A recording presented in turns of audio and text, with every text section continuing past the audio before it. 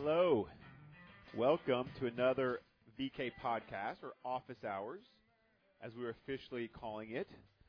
All of the responses and feedback coming in really seems to love this name, Office Hours. So, Ray, we're sticking with it, right? It's VK Office Hours, correct? That's correct, VK Office Hours. I like it. I think it's a good name for us, something we can work with. A lot better than VK Podcast, a lot less copyright infringy. Also, VK Office Minutes didn't really quite make it. So we're going to stick with Office Hours, even though it's really not Office Hours, because you guys probably don't want to listen to us for an entire hour. So if you do, let us know. So anyway, so let's get the music down just a tiny little bit. Ray, I like it in the background, just a little bit. Or stopped. I think we're going to go stop. Okay. Because the fader was more sensitive than my finger, okay. or vice versa. Yeah, our production budget is still pretty slim around here, so the laptop we are using that has Microsoft Windows 95, and I think it has Clippy as the main mascot of the Microsoft Office suite. Still a little difficult to work with. But anyway, let's get into today's topic. We are going to do a series of conversations or podcasts discussing litigation traps. You know, we really want to tailor these podcasts for the small business owner out there, for the startup. And we've talked a little bit about things to watch out for, things that they didn't tell you when you're starting your small business. We also discussed a little bit about independent contractors and employees, the right way of classifying those workers. But what we want to discuss today is the first point of several that we'll make, things to watch out for when you start getting into small businesses, and, you know, your business is going and you are entering into contract. The one I want to discuss today specifically is the automatic renewal provision inside of a contract. Yeah, let me just chime in here for a second. As you know, I deal primarily and exclusively almost in litigation. I can't tell you how many times my clients who are getting sued will come to me and say, I had no idea X, Y, and Z even happened. And that's really what we're talking about. Ways you're going to get sued when you have no idea that you've even done something that will give rise to a lawsuit. So the first part is read your contracts, preferably have an attorney review them and explain them to you. I would say of the contracts that we draft here, maybe 50% of them are the exact same from contract to contract, or not the exact, but very similar. There are standard provisions, which I think most attorneys in Texas, or depending on the jurisdiction, if it's more of a nationwide contract, most attorneys are using very similar provisions over and over again. So once you get comfortable with those and you understand that half of that 20-page document is made up of standard provisions, it's not quite so terrorizing to think about getting through that contract. But please know your contract. Now, there could be some really nuanced provisions that are difficult to understand. But what we want to talk about today is term.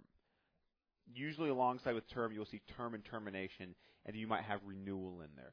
So, Ray, when I say term in a contract, what does that mean to you? Well, term is obviously, and I think it's an interesting point you raised about some standard provisions and some that aren't standard. In a later podcast, I think it would be valuable for us to talk about the import of those standard provisions, because a lot of times I'll litigate them, and they have a big effect even though they are standard or boilerplate. But as far as term goes, it's exactly what it states. It's how long you're obligated by the contract. So, you know, your term could be a year, it could be 5 years, it could be 2 years, it could be 6 months. It's whatever it states in the contract. And usually it's pretty easy to find out what the term is. Sometimes it can be complicated just because it says, you know, the term is buried in there. It's triggered by the execution date and then by, you know, X, Y, and Z. So term, when Kevin's talking about term, it's simply how long the contract lasts. You know, if it's a lease, how long you're obligated to continue to pay rent under the lease, and importantly, when it ends.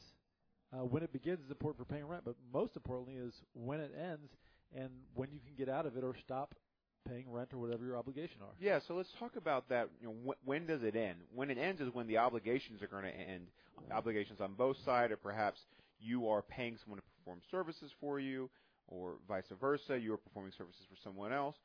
When the contract ends would be the term, would be the end of the term. Now, there is generally a termination provision in the contract. Can you get out of this contract? Can you terminate this for certain reasons? Perhaps a breach of the contract, you know, perhaps a... Hey, you got rid of a lot of the fuzz in the background there. How'd you do that? I stopped the new song from playing, so that makes sense. Note to self. Okay. So we were talking about is there a way to terminate the contract prior to the expiration of the term? very important. But what I want to focus on today are automatic renewal provisions. So you see a lot of these things buried in contracts or buried in these long-term or termination provisions. And this is a sensitive issue because we've had a couple clients on both sides of the contract call us and ask us about these in the last 6 months. So specifically what I'm discussing is a contract that says this contract will automatically renew upon expiration of the current term unless you notify us otherwise. So let's just say you hire someone for some sort of a services contract, or where we see these are some sort of maintenance contracts, perhaps your phone. You might have entered into a business contract with AT&T for AT&T to provide phone or cable services to your offices for 1 year. So at the end of that year, you might be thinking, okay, I'm finally done with this 1 year contract with AT&T. Now I can call Time Warner and Verizon and Price Shop. You can call them and get them bidding against each other and hopefully work out better deals. And you called AT&T and they said, no, you had an automatic renewal provision in your contract. Now, to be fair to AT&T, I don't think the big carriers or the big companies do that because they've been litigated too much. But it could be a service, your copy server. It could be like a legal research service, yeah, perhaps, yeah. that has an automatic renewal provision. So they're everywhere, and they can get everyone. But a lot of times, the thing about these automatic renewal provisions is you have to notify of your intent to opt out within a certain period of time prior to the expiration of the term. Yeah, what it does is it shifts the obligation onto you who are using the service or who are the tenant. One party is going to shift the obligation onto the other to affirmatively say, I don't want to be in this contract. Now, not all contracts have it. It's different for each one. And typically, you have default rules. If it's a lease for real estate, the default under the Texas law will say if you don't renew it or nothing said, it's going to go to month at the end or whatever the normal period is going to be. But you can contract around that. People can do whatever they want for the most part. So it shifts the obligation back to you. And really, like Kevin said, the obligation is to make sure you know about it and calendar it. Just calendar it like you would any deadline early on so I have to decide if I want to renew this lease or not. I've litigated this countless times, and people will frequently say, well, this contract's over. And I said, no, it's not. You didn't notify them that you wanted to terminate it. You have to affirmatively do it. It's a dangerous provision because it can obligate you for another year, 2 years, 5 years, whatever it happens to be. Let me give you two tangible examples. One of them we use ourselves. So as you alluded to, we were using a certain company for legal research services, and this was not a cheap contract to be in. Well, we got called by one of their competitors, and their competitors offered us a fantastic price to try and woo us away from the company we were with. And we said, great, we'll do it, but recognize we have this contract until, let's just assume it was March. And the competitor said, no problem, tell you what, to get you in quickly, we'll get you in free right now through March, and you start paying in March, and it'll be at better terms. And I said, great, what do I do about the current provider? They said, don't worry, we do this all the time, we'll walk you through the cancellation. We'll handle the cancellation for you. I figured, well, they do this all the time, so maybe they can send a note to the previous company and say, hey, on behalf of Vela Keller, we're canceling this contract. Well, they never did that. So here comes March, here comes April. I noticed we're being double billed for legal research services. Well, this can't be right. I thought we canceled this. Reach out to the new company, and our representative was no longer there, so no one had any record of them promising to send this cancellation notice for us. Reach out to the initial company. They said, hey, check your contract. And as you might imagine, with a legal research company, their contract was very well written. It was incredibly clear that we did not terminate in time, and all we had to do was terminate the day before the expiration of the contract. So we got locked into another 3 or 6 months of this legal research services that we didn't need. Another example, a client of ours called, and they had a hosting maintenance support contract. Pretty typical. Someone builds out your website, builds you an app, does something technology related for you. They will usually have a 3, 6, 12-month maintenance support contract. We'll just charge you a monthly amount, a couple $100 a month to maintain your technology or whatever it is that they built for you. Well, with this particular company, they had an automatic renewal, and our client just wasn't paying attention, neglected it, didn't inform them. Next thing you know, they trigger, they're in for another year. And our client calls us and says, hey, we'd like to dispute this. What can we do? We take a look at the contract and say, there's really not much you can do. I mean, it clearly says in here, you signed it. Your initials are at the bottom of this page. What do you want to do? And then even if they did want to litigate it, the total value of the contract was, let's say, $300 a month, so $3,600, which is a lot of money. but it's not a lot of money. It's not worth litigating over. Yeah, as Kevin mentioned, there are ways to get out of any potential contract breach or obligation. You have to look at it kind of holistically and figure out what your options are. Some could be just that you can negotiate with the landlord or the other party and they'll let you out of it, or you pay some fee. 2, you can challenge it legally for some reason. It's not clear. There's some ambiguity.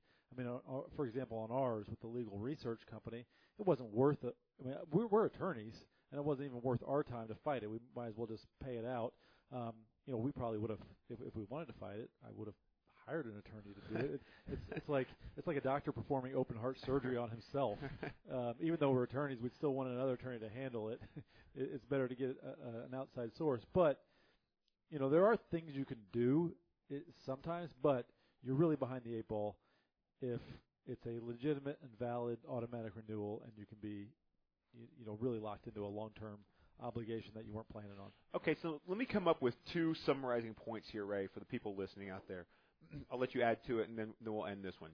Point 1, if you are negotiating these contracts or just reviewing these contracts, if you are the one performing the services and you are the one getting paid, it is to your advantage for this contract to renew. So you want automatic renewal language, which grants them just a reasonable time to either elect to opt out of the renewal. So in general, you want automatic renewal.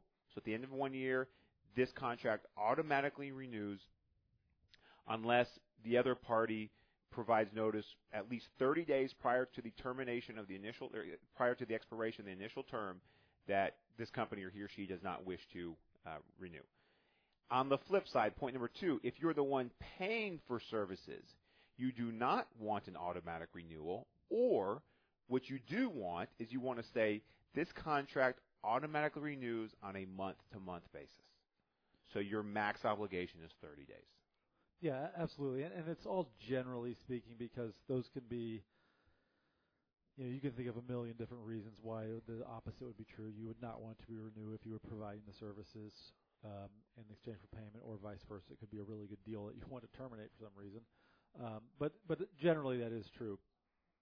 I think, big picture here, and the takeaway I'd like for people to have from this discussion is there really are a few key points for every contract that you need to be very aware of.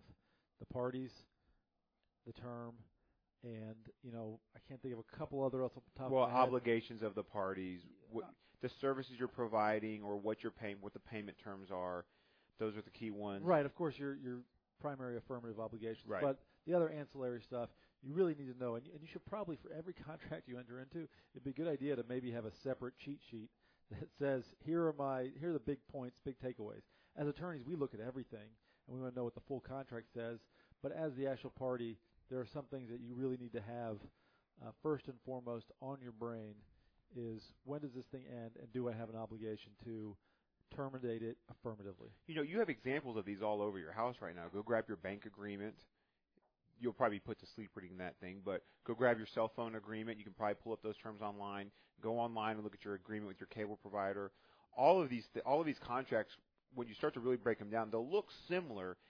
Maybe the fonts will be different, the layout will be different, but in regards to the provisions that they contain, and also the ordering of them, they'll start to look similar. So as a small business owner, it's probably not going to make sense for you to run your attorney to review your copier lease or to review your phone agreement with AT&T or Time Warner, whoever it is. But if you're looking out for these key things, ideally read everything. Even if you don't understand it, please read it. You will get there. But looking out for termination, and automatic renewals is a very important one. So that's our first note on what to watch out for, or litigation, BK office hours litigation traps. We will do more of these. I think that's all I have for today. Ray, you want to close it out? No, I think we hit on everything. I would love to review your phone agreement or your copier lease. Actually, I would hate to do that. So don't bring it to us. Pay attention to the term and handle it yourself. You save yourself a lot of money and headache if it is automatically renewed. Okay, thanks.